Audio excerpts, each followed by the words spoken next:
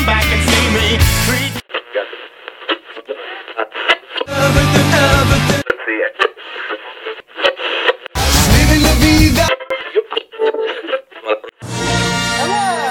Hi, welcome back to Adolescence After Alderaan. I'm Caroline Guthrie. I'm Meg Fariello. And we're a podcast dedicated to retracing our youthful journeys through the Star Wars Expanded Universe. Yeah. Got some vague memories, but we're filling in the blank spaces on the map here. We're really breaking it down. Yeah, fleshing out our knowledge of Star Wars Expanded Universe. Building it out. And so today we are reading the first few tales from Mos Eisley Cantina. Yeah, so we're doing the first 4. I think last week we said we would do the first 6, but we looked at the page numbers and realized that was not an even breakdown of these stories. No. So, some of these first few are quite long. Yeah, but we read the first 4, so we'll be working our way through those today. This is a setup very much like Tales from Jabba's Palace. I think Tales from Jabba's Palace was based on this, if you listen to those episodes. Came before. Yeah. So each of these stories is written by a different author, some of which have done other Star Wars stuff, some of whom haven't. And they are all centered around characters that we see in Mos Eisley Cantina in A New Hope. Mm-hmm. Right? So, so all of these characters, if you've watched A New Hope as many times as I have, should at least be visually familiar to you. If not, you maybe know like a little tidbits about their background. And I think, we'll go through each tale, but I think sort of big picture stuff off the bat, I think we need to hit like how this is maybe different than Tales. It is very different. Because it does have a very different tone. And the idea of like sort of situating these stories around this specific place, because I think that's also different than how it's done in Tales from Jabba's Palace. Yeah, I agree. Yeah. You want to do the tales first, or you want to talk about that stuff first? Let's do the tales first. Okay. Set the scene. All right. So, tales first. First tale is, where's my title here? We Don't Do Weddings, The Band's Tale by Kathy Tyers. Yeah. So Kathy Tyers is a Star Wars author. Okay. She wrote, I think it's called The New Republic. And I think it comes out after this book, if I'm not mistaken. But I think she wrote like a one-off. I think she also had a story in Tales from Jabba's Palace that I can't remember. I don't remember that, but I do not doubt it. So the band's tale is about the Biff band, which is that very infamous band playing in Jabba's Palace playing in Mos Eisley Cantina. And they are originally from Jabba's Palace, or were playing at Jabba's Palace when the story started. I don't think in the movies we have ever seen them in Jabba's Palace. No, we do not see them in Jabba's Palace. But they were hired by Jabba. They are approached to play the wedding of Lady Val, who we have seen in Tales from Jabba's Palace, who's this whippet who is kind of, at this point, I guess this is a few years before that book, so she's sort of making waves in the kind of crime underground. She's like a new arrival. Yeah, and so she and Jabba kind of have a tenuous relationship, but they're not like full out at war just sort of yet. Right. And so they're approached to play this wedding, and they're immediately like, we don't do it. They've got a catchphrase thing going on. Yeah, and so a lot of the story is about like how hard it is for bands to play weddings, and they're just like asked to play the same songs over and over and over again, and they have to like learn new songs for like the first dance and whatever. Like, it's a lot they talk about like the ceremony. They want you to make the song last a little longer, but still end the way they want. Right. Everyone gets drunk, and no one's really listening to the music, and it's just they don't like it. It's not fun for them. No. And they are so. I don't think we've ever touched on this, but they play, I guess, what Star Wars calls jizz. Yeah. They're jizz whalers. They're jizz whalers. They're and so it's woodwind jizz whalers. Yeah, jizz whalers. From a first person perspective of one of the band member is the story. Yeah. So they go to Lady Valerian's wedding. They get talked into it. Because they're going to get paid quite a bit of money. Get a lot of money, and also they don't have to do the ceremony. It's just the reception. Right. And the guy who's the band manager seems to have like a gambling problem. Like he acts like he's a hustler, but I think he just has a gambling problem. And they're gonna let him play Sawbuck there. So right, yeah. Figran? Yeah, maybe. He shows up in a couple of stories, even though we've only read 4 so far. Yeah, so they're gonna let him gamble. So they're like, okay, fine, like we'll play this wedding. And so they get there and they're having a miserable time. Yeah, but it's just sort of as expected. Yeah, sort of what they thought. Lady Valerian is marrying a fellow Whippet, and they're like sort of curious to like how that ceremony and relationship is gonna go. And apparently Whippets look sort of horrifying. Yeah, they have like they're huge tusks. And they have big tusks. Yeah, we had a Whippet's tail in Tales from Jabba's Palace, and there was a picture. They're like sort of big and hairy, and they're like really tall, and they have these like huge tusks. And so they're playing, and a bunch of Jabba's men, or like, hired guys, sort of crash the wedding. Yeah, they're there. Yeah. And I don't remember exactly how this goes, but somebody gives the band a tip that like, hey guys, you have an exclusive contract with Jabba, and he noticed that you snuck out tonight. You are screwed. Like, you need to hightail it. And so this guy's like, well, we gotta go. And then at the same time, the Whippet who Lady Valerian just married gets an offer to, like, bounty hunt for Jabba, essentially. Yeah, basically, yeah. And he's like, oh, she'll totally understand. It'll be fine. She's a Whippet. Like, they get it. Yeah.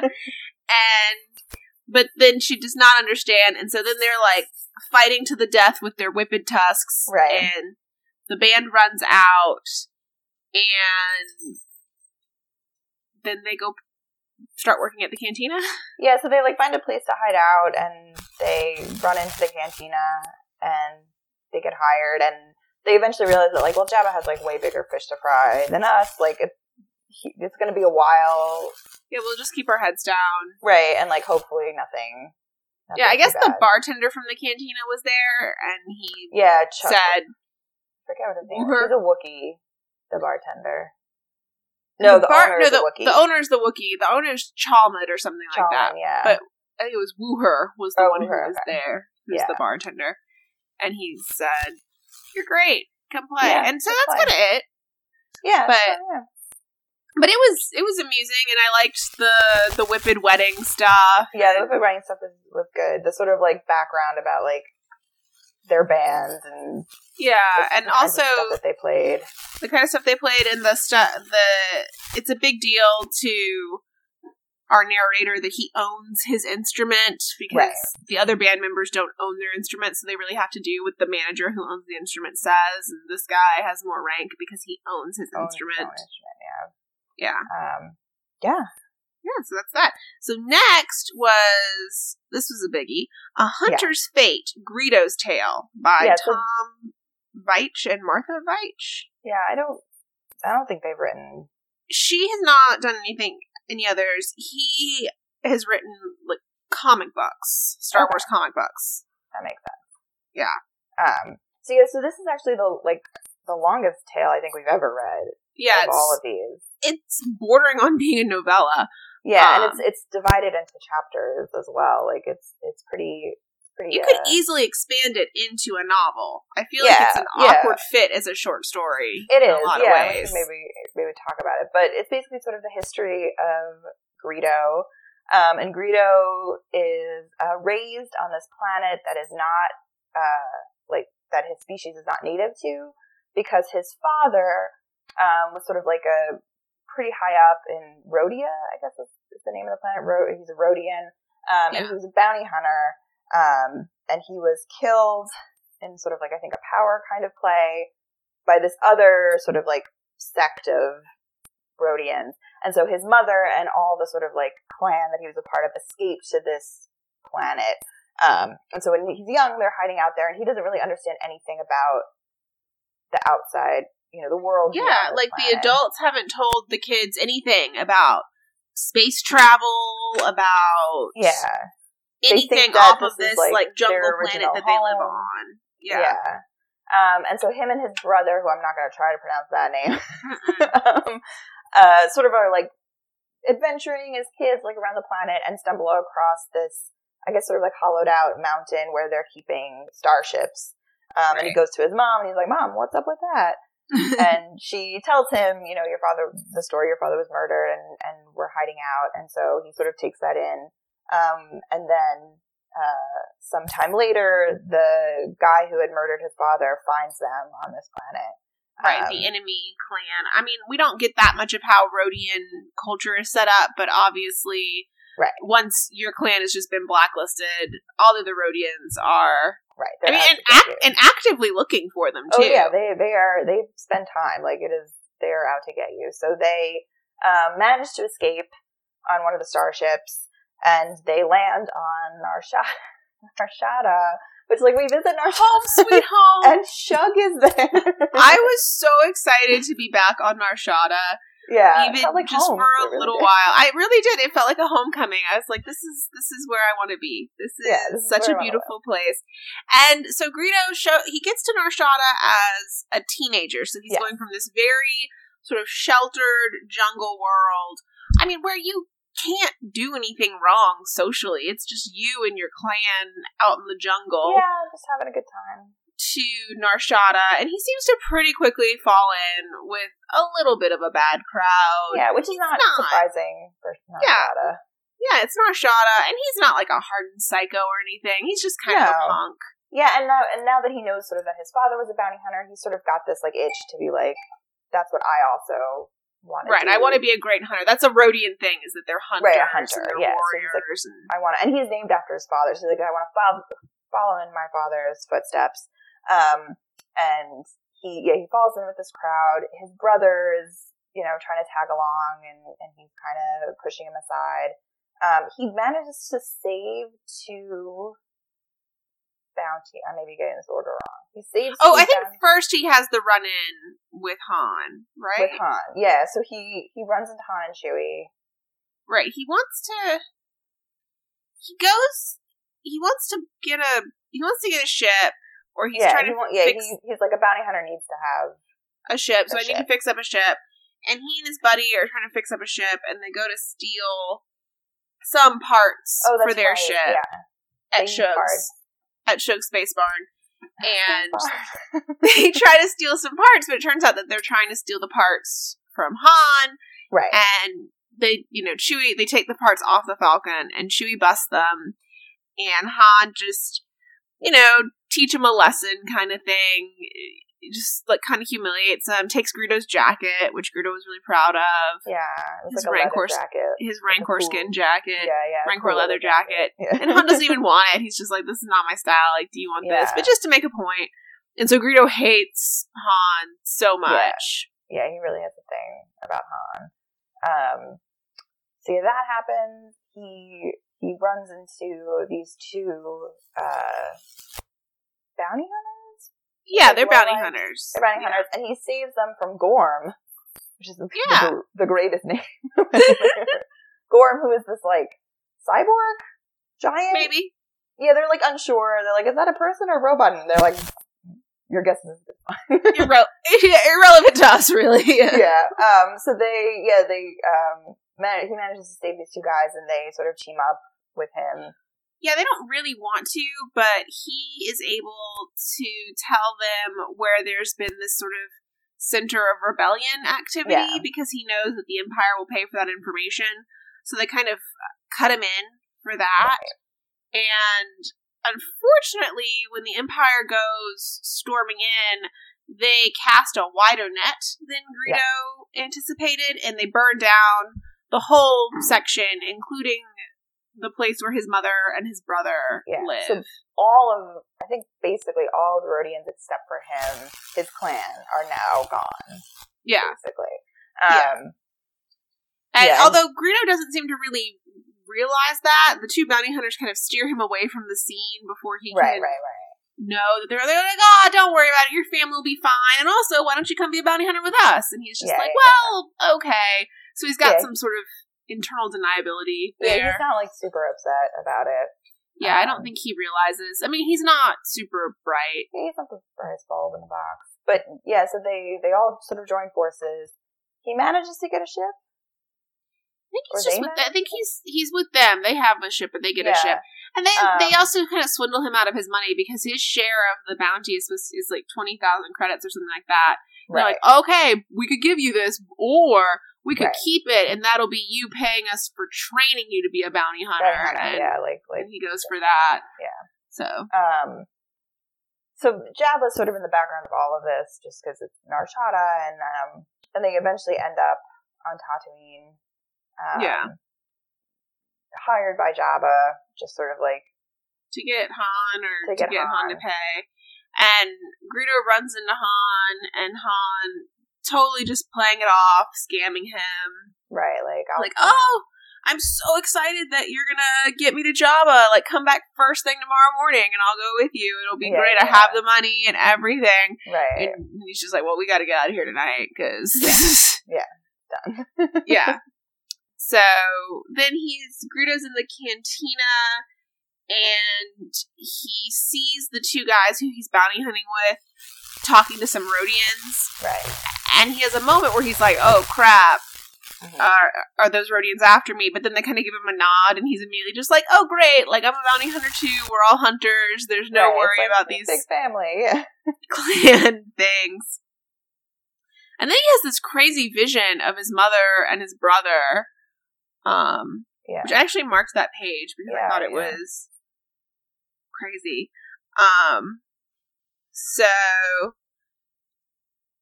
let's see. So he's about to go confront Han, which in the cantina, which as we know is his last. His number's almost up. Greedo felt a mixture of fear and excitement. He closed his eyes and gathered his energies. Suddenly, his mind filled with a bright image of a jungle world, dripping green neon leaves, a gathering of little huts, and busy half-naked green bodies. He saw himself and his brother running under the tall tendril trees, running toward the village. He saw his mother standing in the clearing waiting for them. He saw himself and his brother run to her, and she held out her arms and hugged them both. Then he was inside the vision, looking up into her huge eyes. She was crying.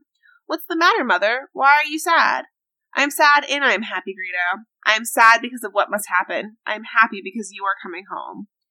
And really and then he goes and gets killed by Han. Yeah, and then the last little scene of the story is you realize the two bounty hunters are actually working for the man who killed his father. Just making sure that every Rodian of that clan gets decimated. Is killed. And so rather than kill him themselves, they just teed him up to get Han to kill him. And they kind of feel bad.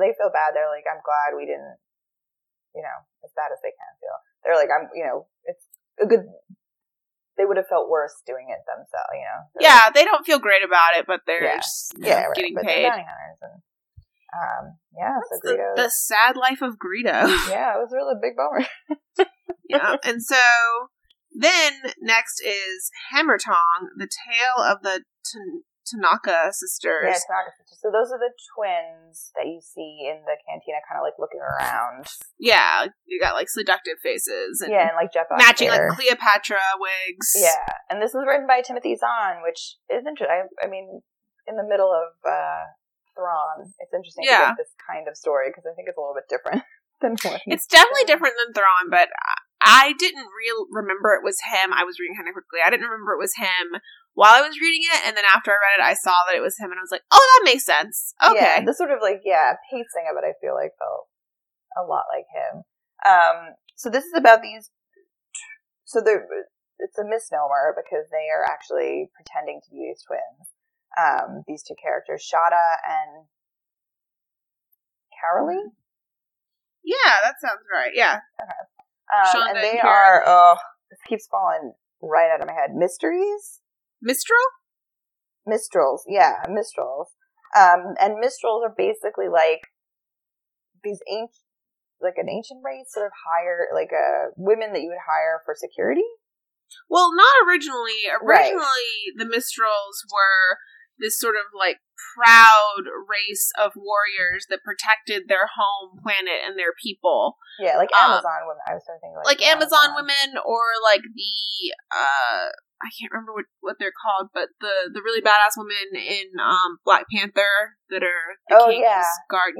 So kind of like that, really principled and badass and secretive, but also. But now it turns out they've fallen on hard times, and they're basically just mercenaries. Right, they're like selling themselves out for hire. And they're hired, a bunch of them, so they work in, like, groups of a couple women. And the ones we're following in particular are hired to sort of protect these research scientists. Yeah, like, the scientists are supposed to be transferring the hammer tong, right? Which is basically the laser beam of the Death Star. Like, part of it, from what I can understand. And they're very against this group is very against working with the Empire. But the scientists sort of reassure them that, like, we were hired by the Empire, we're, like, not really on board. We're not Imperials, with what's going on. And so they're working for them, and they get attacked by stormtroopers. Yeah, I was hazy on why the stormtroopers attacked them. I was hazy too, and I went back and read a little bit. I think the research scientists were trying to steal the weapon, even though they had been working for the Empire. I think they sort of realized, like, what was going down with this. Okay, so they sort of misled the Mistrals about what the point of the mission. Yeah, that's what it sort of seemed to me. So the Imperials, stormtroopers attack on speeder bikes. They're on some, like, other planet, not Tatooine. Took me a very long time to figure that out. Yeah, I know, me too. I had to go back and be like, wait a second, because they, like, crash on Tatooine at some point. So they get attacked. The research scientists, I assume, die in this attack. And so the Mysteries take the hammer tong and get off planet. Yeah, Shonda is really mad about getting attacked by the Imperials. Yes. A couple of the Mistrals are killed, and so she says, we're going to make them pay. So she jumps in and attacks and steals the hammer tong. They still don't know what it is. Right, they don't really know what it does. Yeah. But they say, we can dismantle it and sell it and make money or something. Just get out of here, whatever we're doing. They find, like, the closest dive planet they can find, and it's Tatooine. And so they crash land on Tatooine.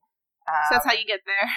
Yes, it's basically the only way to get to And they're, like, looking at the hammer tong, and, like, it turns out it's, like, not as complicated a machine as they thought it was. And so they go... how do they find this out? They eventually find out that it is a weapon, right? That dude at jail tells them. So why are they going? They go to Mos Eisley to try to hire. They go to the cantina to try to hire somebody to freight it, though, right? Right. Okay. Because they want to be somewhere else. I mean, they want to hide it. They want to hide it somewhere where they can sell it or dismantle it or something. Right. They're worried that they're still being pursued by Imperials. Right. So they decide to disguise themselves as these really infamous twin sisters, the Tanakas, in order to sort of blend in and not be, like, stick out. Right, like the Tanakas have not been seen in a while, so they figure it's safe to use their identities. Safe to be them. And so they're in the cantina, like, basically using a scanner to, like, read people's identities and see, like, which ones are the best to, like, ask for. Yeah, which seems like if those scanners exist, that the stormtroopers might have them. But but whatever. And so, like, when you see them, I thought it was interesting, when you see them in A New Hope, they're kind of, like, creepily looking around, and, like, that sort of explains why. They're just sort of, like, scanning, like, trying to figure out who would be useful. They eventually land on Han, and it's like, that is the dude. That guy will work. Yeah, that'll work. Like, initially they think they're gonna ask the guys who get in the fight with Luke and Obi-Wan, but then they're like, Obi-Wan cuts off the arm, and they're like, well, what about him? And they say, Jedi Knight, probably not gonna work out for us. But yeah, they get to Han, and then somebody recognizes them. Well, but not who they really are. Right. They somebody knows that the Tanaka sisters are, like, around and has seen them somewhere else and realizes, like, these two are not. Well, apparently the Tanaka sisters, that comes later. First, they get arrested as the Tanaka sisters. Right, The reason the Tanaka sisters have not been seen for a while is they stole a ton of money from a Grand Moff. So, right. Some Imperial someone sees them and says, like, there's a bounty on the Tanaka sisters. Right, they get thrown in jail. Right, but the guy who's guarding the jail knows immediately that they're not the Tanaka sisters. And they could deal with him for him to break them out. Yeah. And so he breaks them out. Is it him who is the rebel sympathizer? Yeah, he's like a rebel guy. And so he's a rebel, and they bring him to the Hammertong, and he realizes, like, what this is, that is part of the Death Star, and it's like, we have to get this. Yeah, he sort of tries to pull a gun on them and says, I'm really sorry, but I have to have this. I need to take it. I need to take it to my people so we can fight the Empire. But then some more Mistrals showed up and they get the Hammertong back from him, but Shonda doesn't want to kill him or anything, so they just put him on a bike and send him on his way. Send him away. And at the end, she's sort of thinking, like, maybe we need to rethink this mercenary thing and devote ourselves to, like, a bigger cause. And maybe we should be rebels. Stuff's about to go down. Maybe Shonda will be a rebel. Yeah, maybe Shonda will be a rebel. And then our last tale is an AC Crispin, and it's so heartbreaking. It was beautiful. It's the tale of Muftak and Cabe. Yeah. Played again Figrin Dan, which is the Bith. The tale of Muftak and Cabe. So it's got, like, in the title, a reference to Casablanca, and there are not super overt, but there are some little references to Casablanca, especially at the end. Yes. Oh, yeah. So sweet. So these two characters, the Muftak is that, like, furry white alien that has 4 eyes and, like, sort of like a moth tongue that comes out, like, sort of like a bugbear kind of creature looking. Right. And Cabe is that little mouse creature who, like, grabs a drink from like, can barely reach the bar, but is reaching up for the drink. Yeah. And so apparently these two are best friends. Yeah, best friends / parent-child. Yeah, so. Like, it's their relationship is, sort of interesting. So we find that, very early on in the story that Muftak has sort of adopted Cabe. He found her on the streets, just, like, alone. She was orphaned. He was also an orphan. So he takes pity on her, and takes her in. Muftak, at the beginning of the story, does not know where he came from. Yeah, he doesn't know what species he is. He doesn't know what species he is. He doesn't know what planet he's from. He was just like a cocoon that was then a thing. Like, he just emerged from a cocoon on Tatooine. On Tatooine, there's nobody else like him on Tatooine. Right. He he's not from Tatooine, but he doesn't know much. And he speaks his native language. He has memories of what must be his home planet. Yeah, like they call it, like, instinctual, like, memories of his place, but he doesn't really know where he's from. Right. So they're basically thieves? Yeah. Petty thieves? Yeah, thieves. Yeah. Cabe is more into thieving, and Muftak is more of, like, an information broker, but they're certainly underworld figures. Yeah. And at the start of the story, they go to the cantina pretty early on, right? Well, initially, they're just walking home one night, and a stormtrooper calls out to Muftak and is like, "Tals, stop there." And that's how Muftak's like, "Oh my gosh, I must be a Tals." Tals, right. That's the name of my species. Yeah. I'm a Tals. And they ask about the droids.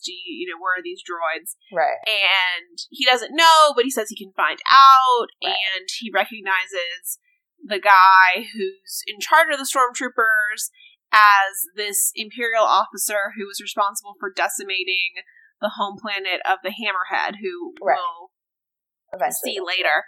Yeah. And so Talz manipulates things so that the Imperials think the Hammerhead knows where the droids are, because the Hammerhead, that's what he wants. They're buddies. They're pretty good. They're pretty solid bros. So I guess the Hammerhead wants his shot at vengeance, and so Muftak is setting him up for that. And Cabe is... I mean, Muftak thinks of her as a child. I don't know if she's actually a child. Yeah, she really likes drinking for a child. Yeah, he calls her, like, little one, and she's tiny. Like, she's a tiny But he also, refers to her as a child. But that could also just mean, like, that she's still young. Yeah. I think she's supposed to be... I think she... If we were going to translate her into human terms, she's probably, like, 17 or something like that. 17, yeah. Like, a young adult. And she's super into thieving. And she's apparently pretty good at it. And she's been wanting to rob Jabba's townhouse for a long time. Yeah, she really wants to break into Jabba's townhouse. She wants to rob Jabba's townhouse. And Muftak has the thought that he really wants to find his way back to his home planet. Right. They don't have enough money for that right now. He's worried about Cabe because he feels like, she's just purely selfish. She never thinks of anyone other than herself. But he kind of figures, I guess, that if they did this Jabba's townhouse job successfully, he would be able to buy passage to his home planet, and she would have enough money to take care of herself. Right, yeah. He's however she wanted to. He, has obviously a fondness for her. He helped raise her, but he, early on in the story, doesn't really think he wants her to tag along. Right. To his home. Or even like that she wouldn't want to, that, she's right, that she just is out for herself. And so they go to the cantina with the thought to sort of pickpocket, because they've done that before, where they've just kind of gone... Right, I mean, that's her thing. She wants to pickpocket, and he wants to talk to the Hammerhead, and that's when they sort out various other stuff. And so then after the cantina, he says... like, okay, let's go rob Jabba's townhouse. Right, yeah, let's do it. And she's so excited. Yeah. And they sneak in. And they're initially confronted by a droid, and the droid's sort of going after them and is going to call Bib Fortuna, but Cabe jumps on the droid and takes off the restraining bolt. When they remove the restraining bolt, the droid's like, oh, thank God, like, I actually hate Jabba. I do not want to work for him. Yeah, there's some interesting droid stuff in these stories that sort of comes up. Yeah, yes, they sort of make friends with this droid. And the droid's going to show him where all the expensive stuff. Yeah, he tells them, like, we got, like, Corellian art, like, up in this room. And on the way, they find the guy who's been being tortured by Jabba for a few days, and they go in because Cabe wants to steal the device that he's being tortured with. Right. And when they're in there, he is very appreciative of the torture stopping and explains to them, if you take this thing that I have hidden in my mouth and you give it to the Calamarian in the bar and tell them, tell them Steve sent you, then you'll get 30,000 credits. Right. And so they say, great, we'll do that. Yeah, definitely. On board. And then they keep going, but then they are confronted by the guards. Right. They get caught, and they're pinned down, they're taking blaster fire. Right. Then there's a little door behind them that they can't get open. Eventually it opens. It's small, the room is tight, there's fire spreading, and so Muftak tells Cabe, like, okay, take the treasure and run. I'm right behind you. Behind you, yeah. But he's not. Yeah. Right. Go, I'm right behind you. So she gets outside and she's waiting for him, but he doesn't come. And so she drops the treasure and goes back for him. They get him. And between her and the droid, they get back out, but the treasures are gone, and he is completely surprised that she came back for him. And she doesn't understand that he didn't think that they had that connection. Right, yeah. Like, for her, it's just unspoken. She's like, of course I had to come back, you big dummy. You were about to die. Like, how did you not notice that? We're partners. Yeah, super sweet, yeah. Yeah, so, but they still have that device from the guy. They get their 30,000 credits to get passage. They get 15,000 credits and letters of transit signed by Grand Moff Tarkin that will get them off of the planet. Yeah. Aww. And then at the end, he's just kind of got her like snuggled up in his fur. Yeah, and they're just traveling together and traveling to go see his home planet and see what comes next. Yeah, that was a great story. It was beautiful, and as always, AC Crispin manages to establish these really sort of deep, emotionally complex characters and relationships very quickly. Yeah. Because that was maybe the shortest of the stories. But it was the best one by a mile. Yeah. By a mile. It was so good. Yeah. I mean, the stuff they talk about with Moff Talk, that he just found Cabe on the street. I mean, on the verge of death. She talks about how she was, like, crazed with thirst and so hungry and tiny and weak. She could barely walk. She couldn't run. She was just, like, collapsing. And Moff Talk and she was like a child, and Moff Talk just scooped her up in his arms. Took her in, and took her home and raised her from there. Kept her safe and... Yeah, and anytime someone confronts them, he always, like, automatically hides her behind him. And they have a really sweet kind of... And she's, like, a pain in the butt, but he just loves her. Right. And sort of is like, you know... I don't know if it's worth keeping her around, but, like, you can tell he really loves her. Yeah, and, like, he did not think that she loved him, too. Yeah. And that confirmation that she does. Yeah, it's like a really sweet moment, Together forever now. Yeah. So good. And they got letters of transit! Yeah, that was a heartwarming story. That one was great. A good way to end this set, I think. Yeah, that makes me excited to keep going. Yeah, definitely. In a way that the first three did not necessarily. Yeah, I mean, there was some good stuff in there. It was definitely a different tone. Yeah. Than Tales from Jabba's Palace, and a different pacing, which makes me wonder if they sort of like perfected it. I definitely feel like Tales from Jabba's Palace, just going from these first four. I feel like Tales from Jabba's Palace was better. So far. So far it was better. So why, I guess, is the question. Yeah, that's a great question. I think not that these stories aren't somewhat interconnected, but I think Jabba's Palace immediately in, like, the first two stories establishes, like, these are stories all happening in the same place. They are deeply tied together, even though we're looking at very different characters and very different backgrounds. The sort of overlap of incidences. I think it's easier to sort of, or maybe not easier, but I think Tales from Jabba's Palace does a better job of situating those stories around a singular event, which is basically the fall of Jabba, right? Whereas these sets of stories are, like, tangentially connected to the cantina, but, like, most of them don't take place, like they have scenes in the cantina, but they pass through the cantina. Right, like, you know, because, and it makes sense that, like, what the heck is, you know, Luke and Obi-Wan hiring Han to anybody else in that cantina at that moment? Right. Basically nothing. So, like, the sort of, like, crux of that is not as good of a foundation, I don't think.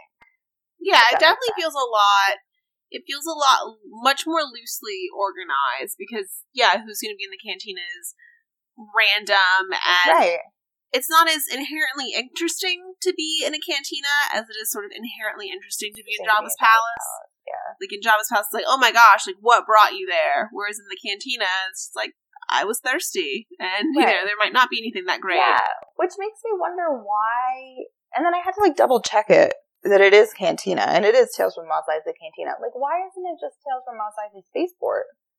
Yeah! Because I think that would make more sense than the cantina. Yeah, I mean, I feel like I think that they should have made it Tales from Mos Eisley Spaceport. That would have, anything, felt like a more accurate title. Yeah. But I think they felt like they needed to make it the cantina because they were staying really tied to, like, what you see in the movies. Right. Like, every story is about someone that that gets, like, a shot. Like, someone who gets an establishing shot in the cantina. Right. I guess maybe it's, like, a false or, like, putting too much reliance on that very short, because, like, it is a very memorable movie, like, obviously, an incredibly memorable scene in that film, you know, that gets parodied and taken up over and over and over again. But, like, unlike Jabba's Palace, where we actually spend, like, a good, I don't know, half hour of that movie. It's a lot, yeah. There. And, like, we sort of have an understanding of what's going on in Jabba's Palace. Like, you know, not specifically, but, like, we know what that place is. For the audience, like, I don't know that Mos Eisley Cantina really means anything other than, like, look at, like, these cool aliens. Yeah, there's a lot of crazy stuff going on here. And I kept thinking about the Star Wars Holiday Special. Like, I want to hear about those guys. So, if you haven't seen the Star Wars Holiday Special, first of all, don't. But it's not fun. It's not bad in the fun way. It's not nonsense. It's not like, oh, but at least I get to see my favorite Star Wars characters. Nope, you don't want to see them like this. You don't want to see them like this. Mark Hamill has like minimum 3 inches of makeup on his face. Yeah. Harrison Ford is maybe asleep, maybe performing at gunpoint. He definitely does not want to be. He's got the face of a man who is chained to a radiator, being forced to read lines. And Carrie Fisher, I mean, God bless her, she was not in a happy time in her life then, I don't think. She has vacant eyes. She's literally holding onto furniture to keep herself. Yeah, it's not fun. It is not a fun, and like there is some weird stuff. Right. And I mean, and they're barely in it anyway. It's mostly like older comedians doing bits. Like Art Carney and B. Arthur. And that guy... The guy from the Cal Burnett show. Yeah, who was in Blazing Saddles. Yeah, I'll look it up real quick. He's in it like 4 times. But anyway, there is one segment there that's in Mos Eisley Cantina. Harvey Korman, thank you. There's one segment in there that's from Mos Eisley Cantina where B. Arthur is the bartender of Mos Eisley Cantina, and she sings a really long song about how it's like a really long song about how the cantina's closing and everyone needs to leave, and they're all just ignoring her. It's really weird. And Harvey Korman plays like a patron whose head is like a volcano. It sounds like this was a fever dream that we both had simultaneously, but it's real.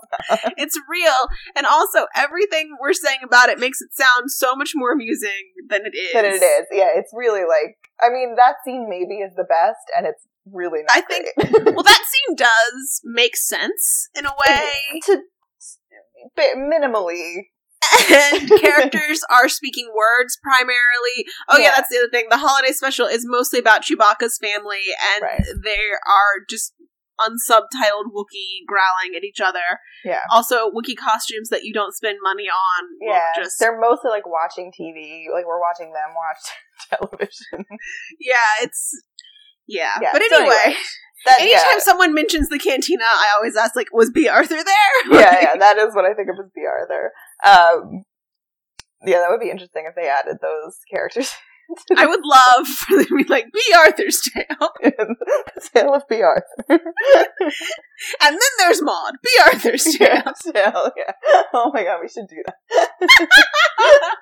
I do think that there's like a disconnect between these short stories and the sort of theme of the series. Yeah, there's more drama and connection inherent to Jabba's palace, than there is to Mos Eisley Cantina. Like, if you were going to do a short story collection about people in the background scene of like a high school, it would be one thing if you did like tales from the production of The Sound of Music or whatever musical the high school is doing, because there's some inherent drama to that. These people are necessarily thrown together. There's connections. People are going to each other's houses. There's rides. They're building sets. Like, they're all working together on something. But if you just did, like, Tales from Classroom 107, you know, right. Right, it'd be much there's less different people in cohesive. first period than there are in third period. Right. Like, you know, people don't necessarily even know each other. Like, Yeah. I mean, people move in and out of the room. Like, no one's life is necessarily revolving around, you know, whatever they're teaching in that room. Yeah. And I wonder, too, I was trying to figure this out, like, if there's a cohesive thread here. But what was so great about, this is just like a love letter. But what was so great about Tales from Jabba's Palace was, like, every story felt like the end, right? Like, there was a sense of, like, a culmination of something that was pretty much terrible finally ending. And, like, how all of these mostly, you know, not entirely, but criminals and smugglers and terrible people who were in Jabba's palace are dealing with this great event, right? This sort of, like, fallout. Yeah, like, what do you do when you find yourself in Rome and the walls are coming down? Right, and you're seeing it happen, you know, or you're blind to it happening, right? This sort of, like, like we talked about when we talked about it being sort of like a Western, right? That, like, sense of impending doom is sort of coming, and you can't stop it. With these, I noticed a little bit of a thread of, like, anticipation of something happening, right? This sort of, like, rebellion, whispers of rebellion, the Empire, you know, there's a lot of, like, you know, S-talk in the Empire, right? That, like, but, like, nothing, like, it doesn't have that same momentum because it's not quite as impending, right? Because, like, Jabba's Palace and the Battle of Endor are, like, 3 years off, at least. Yeah. That, like, we're not quite there yet. So it's this, even though it's, like, a pivotal moment for our like, 3 mains, right? For the rest of the galaxy, like... Right. I mean, it's not really. Yeah, it's like Mos Eisley and the Cantina, by extension, are like a transient space. Right. But it's not a climactic space. Right. And they're, like, tangentially, you know, there's Imperial stormtroopers there, and Jabba's out in the desert, but, like, you know, it is a sort of, you know, whereas Jabba's palace was such a confined space of, like, horror and misery. Yeah. This is, like, a little bit too spread out for what? Yeah, and it doesn't seem like it's all bad. You know, Jabba's palace is sort of, it's the same conditions for everyone, and everyone's suffering in there. Whereas Mos Eisley Cantina, I mean, maybe it sucks, maybe you have a good room in a hotel, maybe you're working for Lady Valyria, like, it seems like there's money to be made and opportunities to be had. Right, it's not doom and gloom all the time. No, which I don't necessarily need doom and gloom, but there's not inherent conflict. There's not immediately obvious risk. I mean, the stuff with the Biths playing the wedding was, I mean, it was amusing, but there wasn't much. Right, like, well, yeah. I wasn't on the edge of my seat. Yeah, like, you think about, like, how many people died at the end of Jabba's palace chapters, or were, like, mutilated, or something. And, like, Greedo, and we knew Greedo was gonna die. And that was the only one that sort of ended, like, sad, you know, with somebody perishing. But I didn't feel like at the end of that I got any meaningful new information about Greedo. Like, he's kind of a dummy. He's kind of a scumbag. Right. But he's not actually a very threatening kind of guy. Yeah, which is, like, exactly what that scene in A New Hope, like, that tells you everything, right? Yeah, it's all right there. I don't need a 40-page short story. God, I do not need a 40-page. And I mean, that segment that I read, I found to be there were definitely beautifully written, and there were parts of it that really worked.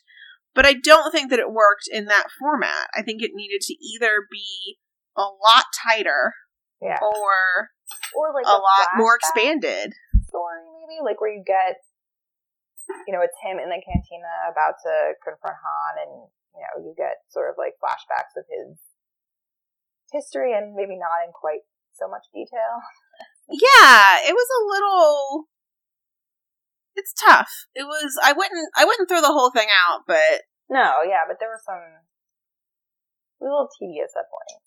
Yeah, it was a little tedious, and I found the Tanaka sister story quite tedious. Yeah, which is why I was like, oh, this makes sense. Because as I was reading it, I was just sort of thinking, if you made a list of the characteristics of this story, I should be on board. We've got, like, women warriors and disguises and, jail and jailbreaks and all kinds of good stuff. And it just felt very dry and it took me a while kind of rote what he was doing. Like, with it. And then once I figured it out, I was like, oh, like, this is a story that I, like you said, like, I should be on board for, but it was pretty boring. Yeah, it was pretty dull. And there were all... I want the Tanaka sisters. Yeah! What about them? What about the actual Tanaka sisters really who seem to be kind of famous and stole tens of thousands of credits from a Grand Moff? Yeah. How did they do that? A bit of a cheat. Where are the Tanaka sisters now? Yeah, like I would like to know what they're up to. Yeah. Sure. I'm not so sure about these Mistrals, but yeah, but those Tanaka sisters seem real interesting. Yeah, they've got a thing. They've got a look that they've really cultivated. Yeah. Yeah, let's talk to them. Get their feelings. Hear their side of this. Okay. Also, I guess it makes sense, but part of what I really liked in Tales from Jabba's Palace, we love you so much, Tales from Jabba's Palace. Yeah. Notice that. Come back to us. Come back to us. Part of what I really liked was how sort of incidental our main characters showing up were. Yeah. That right. It was just sort of like. It wasn't a big deal to most people. Some people didn't even notice it. People didn't have the immediate read of it. And here I have now, in 4 stories, read 2 pretty detailed accounts of the conflict between where Obi-Wan ends up chopping off an arm. And I bet there's more coming because that moment is so, necessarily eye-catching for... being in the cantina. You're right, because Tales from Jabba's Palace revisited similar scenes over and over again, but because the characters had such a different take on what was going on, it didn't feel repetitive.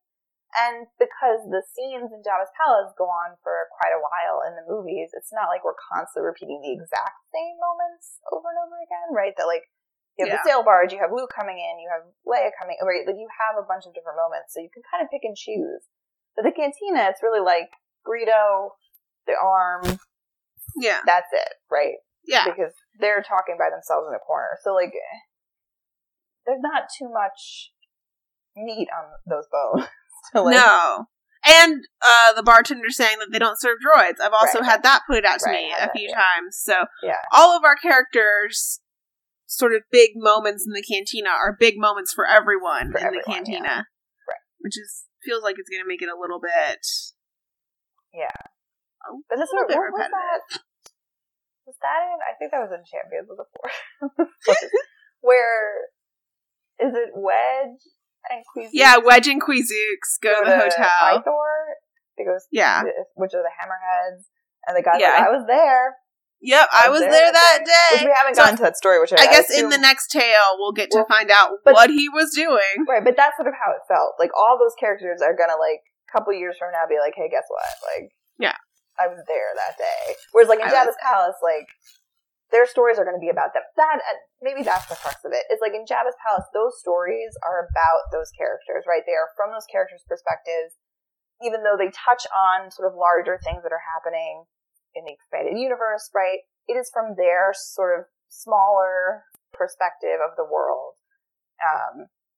Whereas these, I felt like I could feel the sort of trying to connect it to a much larger universe. And how do these characters project out rather than sort of looking in on those characters? Yeah, I think project out is the exact right way to put it, because I felt very much like the character's gaze was being forcibly directed to the who, quote unquote matters more in that scene. Whereas I really liked the way that in Jabba's Palace, the characters were all completely focused on their own stories. And unless something with the main characters from the movies played into their story in some kind of direct way, they just had nothing to do with it. Nothing to do with it, yeah. Yeah, I think that's, one of the reasons we loved those stories so much is because they were so new, right? It was nothing we had seen, and this doesn't feel quite new yet. No. I mean... Except for I feel like the A.C. Crispin. The A.C. Crispin story... Which could have been in Jabba's Palace, Tales from Jabba's Palace. Like, I feel like that story fit in really well with the style of those. For sure. Right. No, it totally could have. And, I mean, they sort of, by necessity, do go to the cantina. Right. And we see Cabe drinking that jury juice that she loves so much.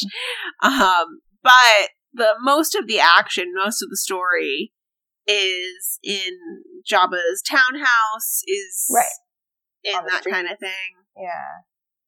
Right, yeah, it sort of stays kind of away from it. And treats, I think, more so than the other stories, treats the cantina as just, like, a bar that they frequent. Like, yeah.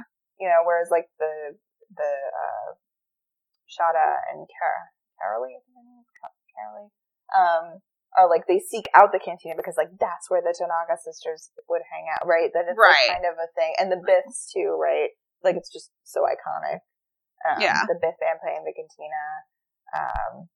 Greedo's scenes are so iconic, right? I feel like Greedo's too big a character to get a tail. Yeah, but then I think about Bib Fortuna, and he's probably about as big a character, and his story is so much better than Greedo. I mean, maybe it comes down to, is Bib Fortuna, but Bib Fortuna's not named in the movie. Maybe you get a name. That's true. I guess maybe we get a name. Yeah, I mean, it definitely feels like his story was too big for this. Yeah, Greedo's story I felt like was too big. And there's too much in that story and in the Mistral story. Like, there was too much background. Like, yeah, and, like, I don't mind, like, because there were some Tales from Jabba's Palace that did, like, flashbacks, and, like, I'm thinking of Boba Fett in the Sarlacc pit, right? This sort of, like... Right. But, like, it was done in a way that, like, most of the action and the story was taking place in the space you would expect it to. Right. It was just, while he was in the Sarlacc pit, he had occasion to reflect on... Whereas, like, Greedo, most of that story was, I mean, I love Nar Shaddaa. Let's go back. Let's visit again. But, like... Yeah. Most of it was on his planet he was raised on, Nar Shaddaa. Like, it was not focused on the cantina. Also, or Mos Eisley at all. I feel like Han comes off very, very poorly in that Greedo story. Where they're just like, oh yeah, it'll be effortless to manipulate this guy into murdering a dummy. Like, yeah. This is used to murder Greedo. Yeah, just use it. Yeah, and he does. Han just comes off sort of petty and mean and in a way that... Also, about that story... Like, I really wanted a funny or, like, insightful who shot first, like, at least addressing the sort of, like... At this point, was it a thing? I guess maybe it wasn't a thing at this point. I think maybe at this point, there was no question. When did this come out? This is... Let me see. Oh, that's so funny. So that's, like, immediately what I thought. Oh, 95. Yeah, this is 1995. So, at this point, there was only one... Right, he did shoot one vision of those lasers zipping around. Yeah. There's a real reworking of Greedo's. Because, like, Confused by Something was Googling Greedo. And his canon story is, like, completely different. Because there's a deleted scene in episode 1 where he's, like, a child hanging out with Anakin. Wait, is that Greedo? Because I knew there was a Rodian, but I didn't know if it was Greedo. Yeah. A Rodian who, I guess now that I'm thinking of it, does dress exactly like Greedo. That's always, like, a hilarious thing in cartoon or children's things. Like, a character wears the same outfit their whole lives. They just keep buying it in bigger sizes. Like a cartoon character. Yeah, exactly. Because I Googled a picture of Greedo, and it was, like, a baby Greedo. And I was like, oh, that's different than how this is happening. Also, this book seems to have been wiped off the face of at least Wikipedia, because when I Googled and I was looking at, like, what books Greedo appears in, this one didn't even show up on the list. It seems like that's outrageous. This one didn't really get taken up. They're just like, that's not going to work for us. Yeah, no. Not gonna. I wonder what they did with Greedo instead. This Greedo is pathetic. This Greedo's really sad. Yeah, very pathetic. Yeah, I mean, he's sheltered. He loves his mom. He's kind of a jerk teenager. He causes the death of his whole family without even realizing it. Yeah. And then he gets set up to get murdered and never even sees it coming. Poor Greedo. Greedo's really the Regulus Black of this book. Yeah. I always felt like we should have gotten a little more Regulus from... Oh, yeah, 100%. Regulus. I wanted more. I wonder if they were deleted. Like, I wonder if she, like... You know that in her head she knows more about Regulus. Like, if she ever releases that, like, encyclopedia... I remember them talking about her doing that. Maybe, like, a, Harry Potter encyclopedia. It's gotta be hard to make. It's gotta be hard to make yourself do that kind of work when you've got a castle. Yeah. Like, I wouldn't. No, God knows. But she could still like have some good Harry Potter ideas, and then get some people in and be like, all right, look, here's where we're going. Give me 50 pages tomorrow, and I'll give it a glance. Yeah, there's a lot of those characters in Harry Potter that I want. Yeah, I feel of. Regulus is at the top of my list. I always felt like we were going to get more Regulus, and he just disappeared. Because there was so much more to him than Sirius ever knew, and how sad is that? Welcome to Adolescence After Adolescence After Alderaan. Potter Talk. Potter Talk. This is Regulus Talk. Regulus. Yeah, it's not even general Harry Potter. It's like a very specific minor character. Never even appears on the page. It's only discussed and never shows up. He's a real Godot. But it's a real Godot. If you want more Potter Talk, write in. We can do it. We can do it. We can do it forever. We can do Potter Talk forever. Write in with your favorite minor character, and we'll do 15 minutes minimum on that. You think I couldn't do 15 minutes on Colin Creevy's younger brother? I could do 15 minutes Dennis on Colin Creevy's younger brother, Dennis Creevy. We're 100%. ready. So we have nothing more to say about this I book. think that means we're done. I mean, I am hopeful. Like, I after the A.C. Crispin tale, I was like, okay.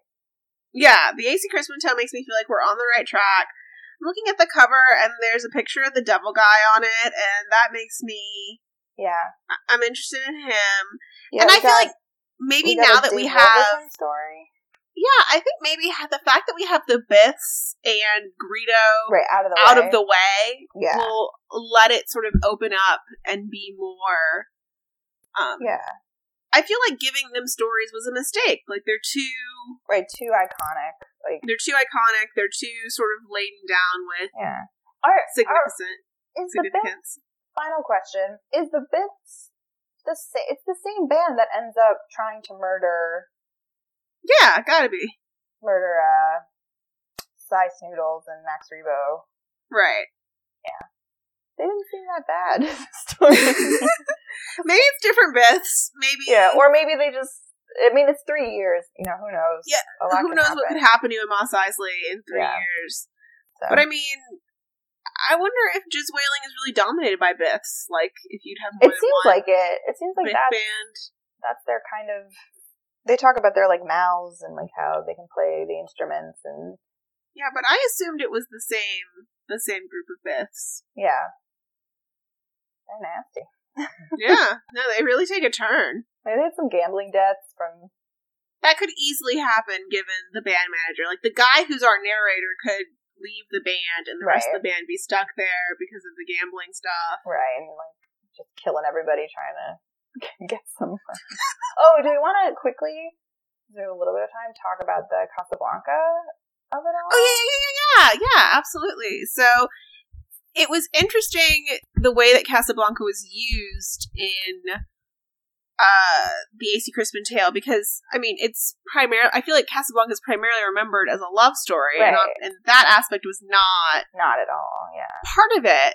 But I think that ultimately Casablanca is primarily a friendship story. Yes, and I think the ending, that's where it comes in, and that A.C. Crispin really finds that.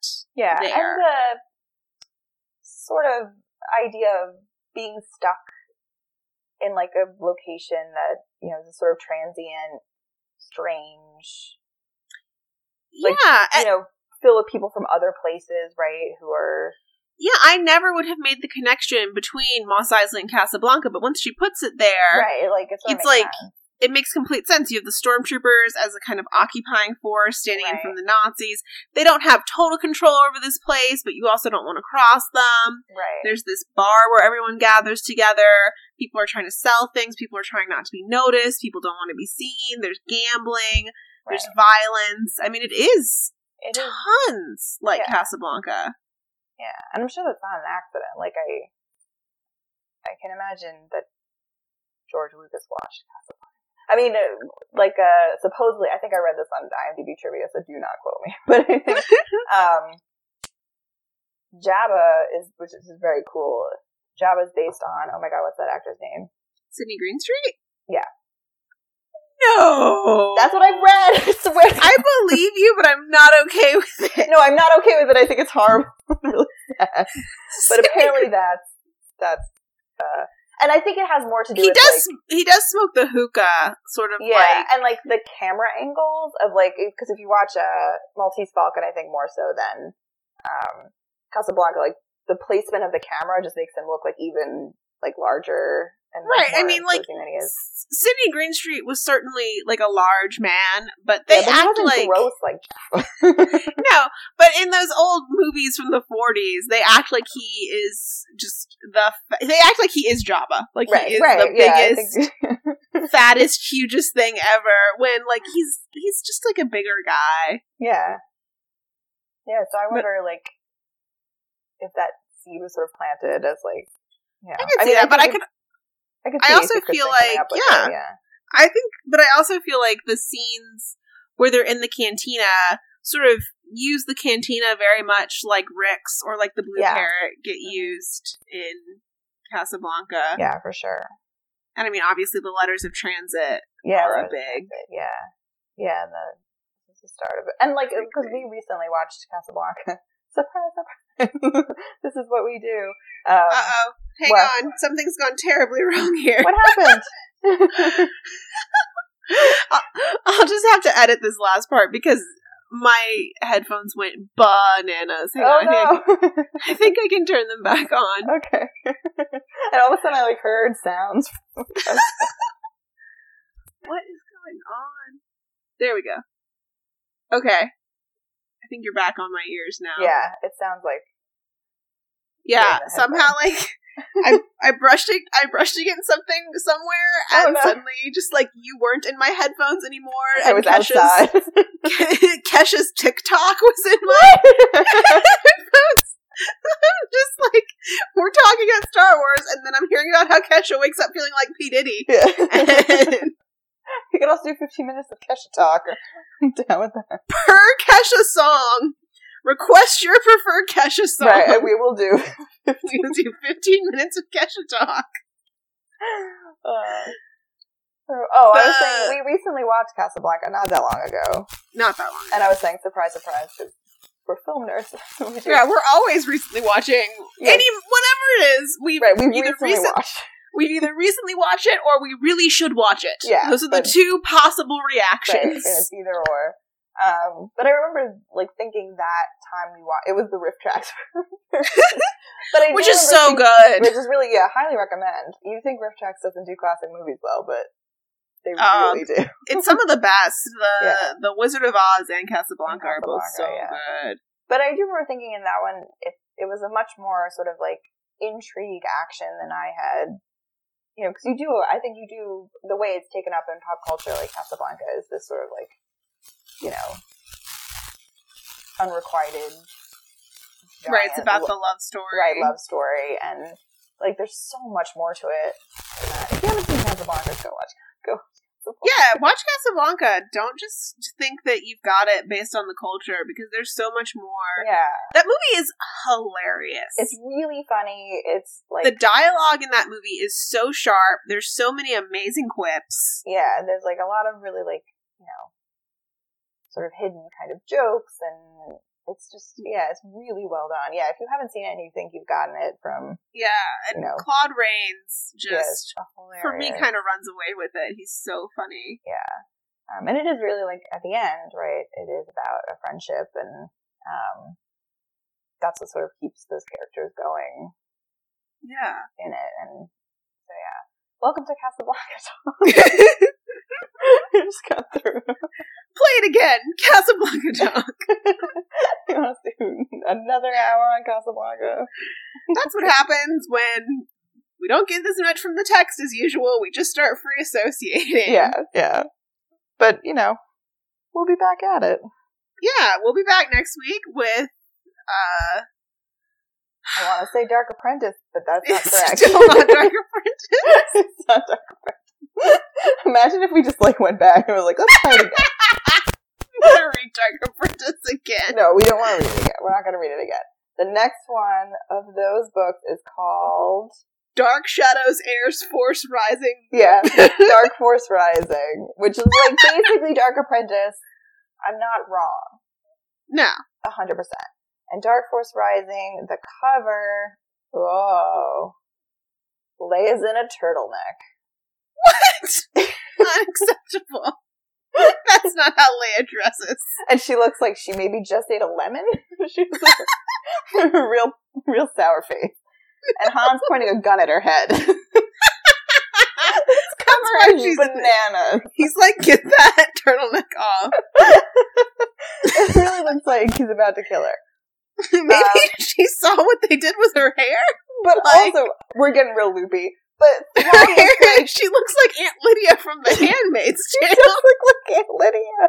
Oh no. Yeah, she just looked like she aged maybe 20 years since the last Thrawn book.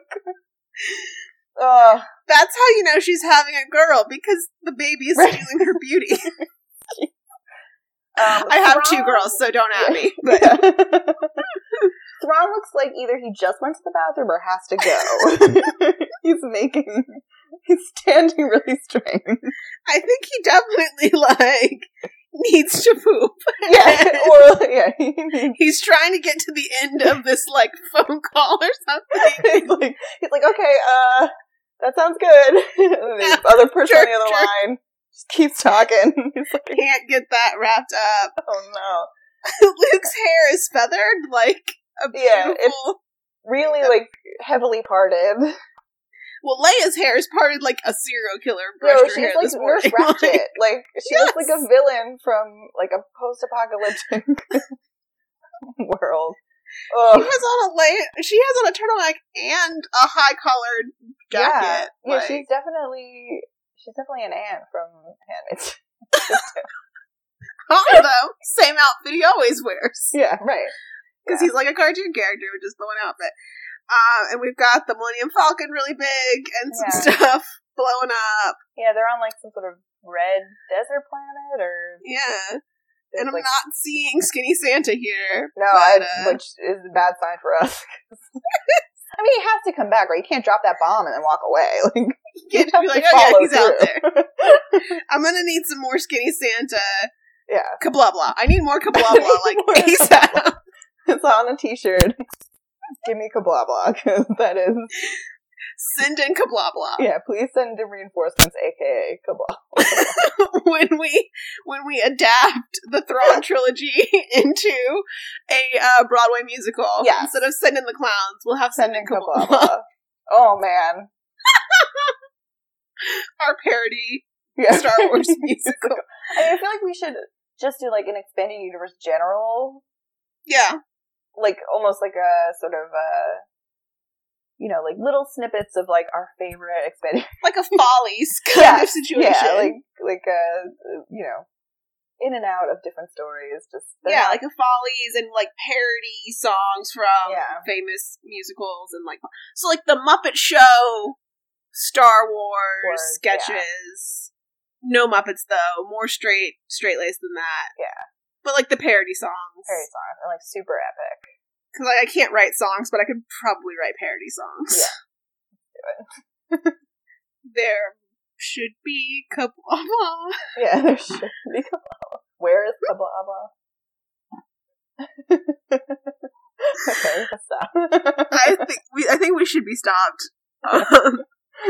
So, yeah. Tune in next week. Also, let us know if there are any minor Harry Potter characters you'd like to hear us talking about, or what your favorite Kesha song is. We'll engage. Whatever you want to chime in with, we're here to hear it. It's our podcast. We do what we want. Yeah, exactly. Bye.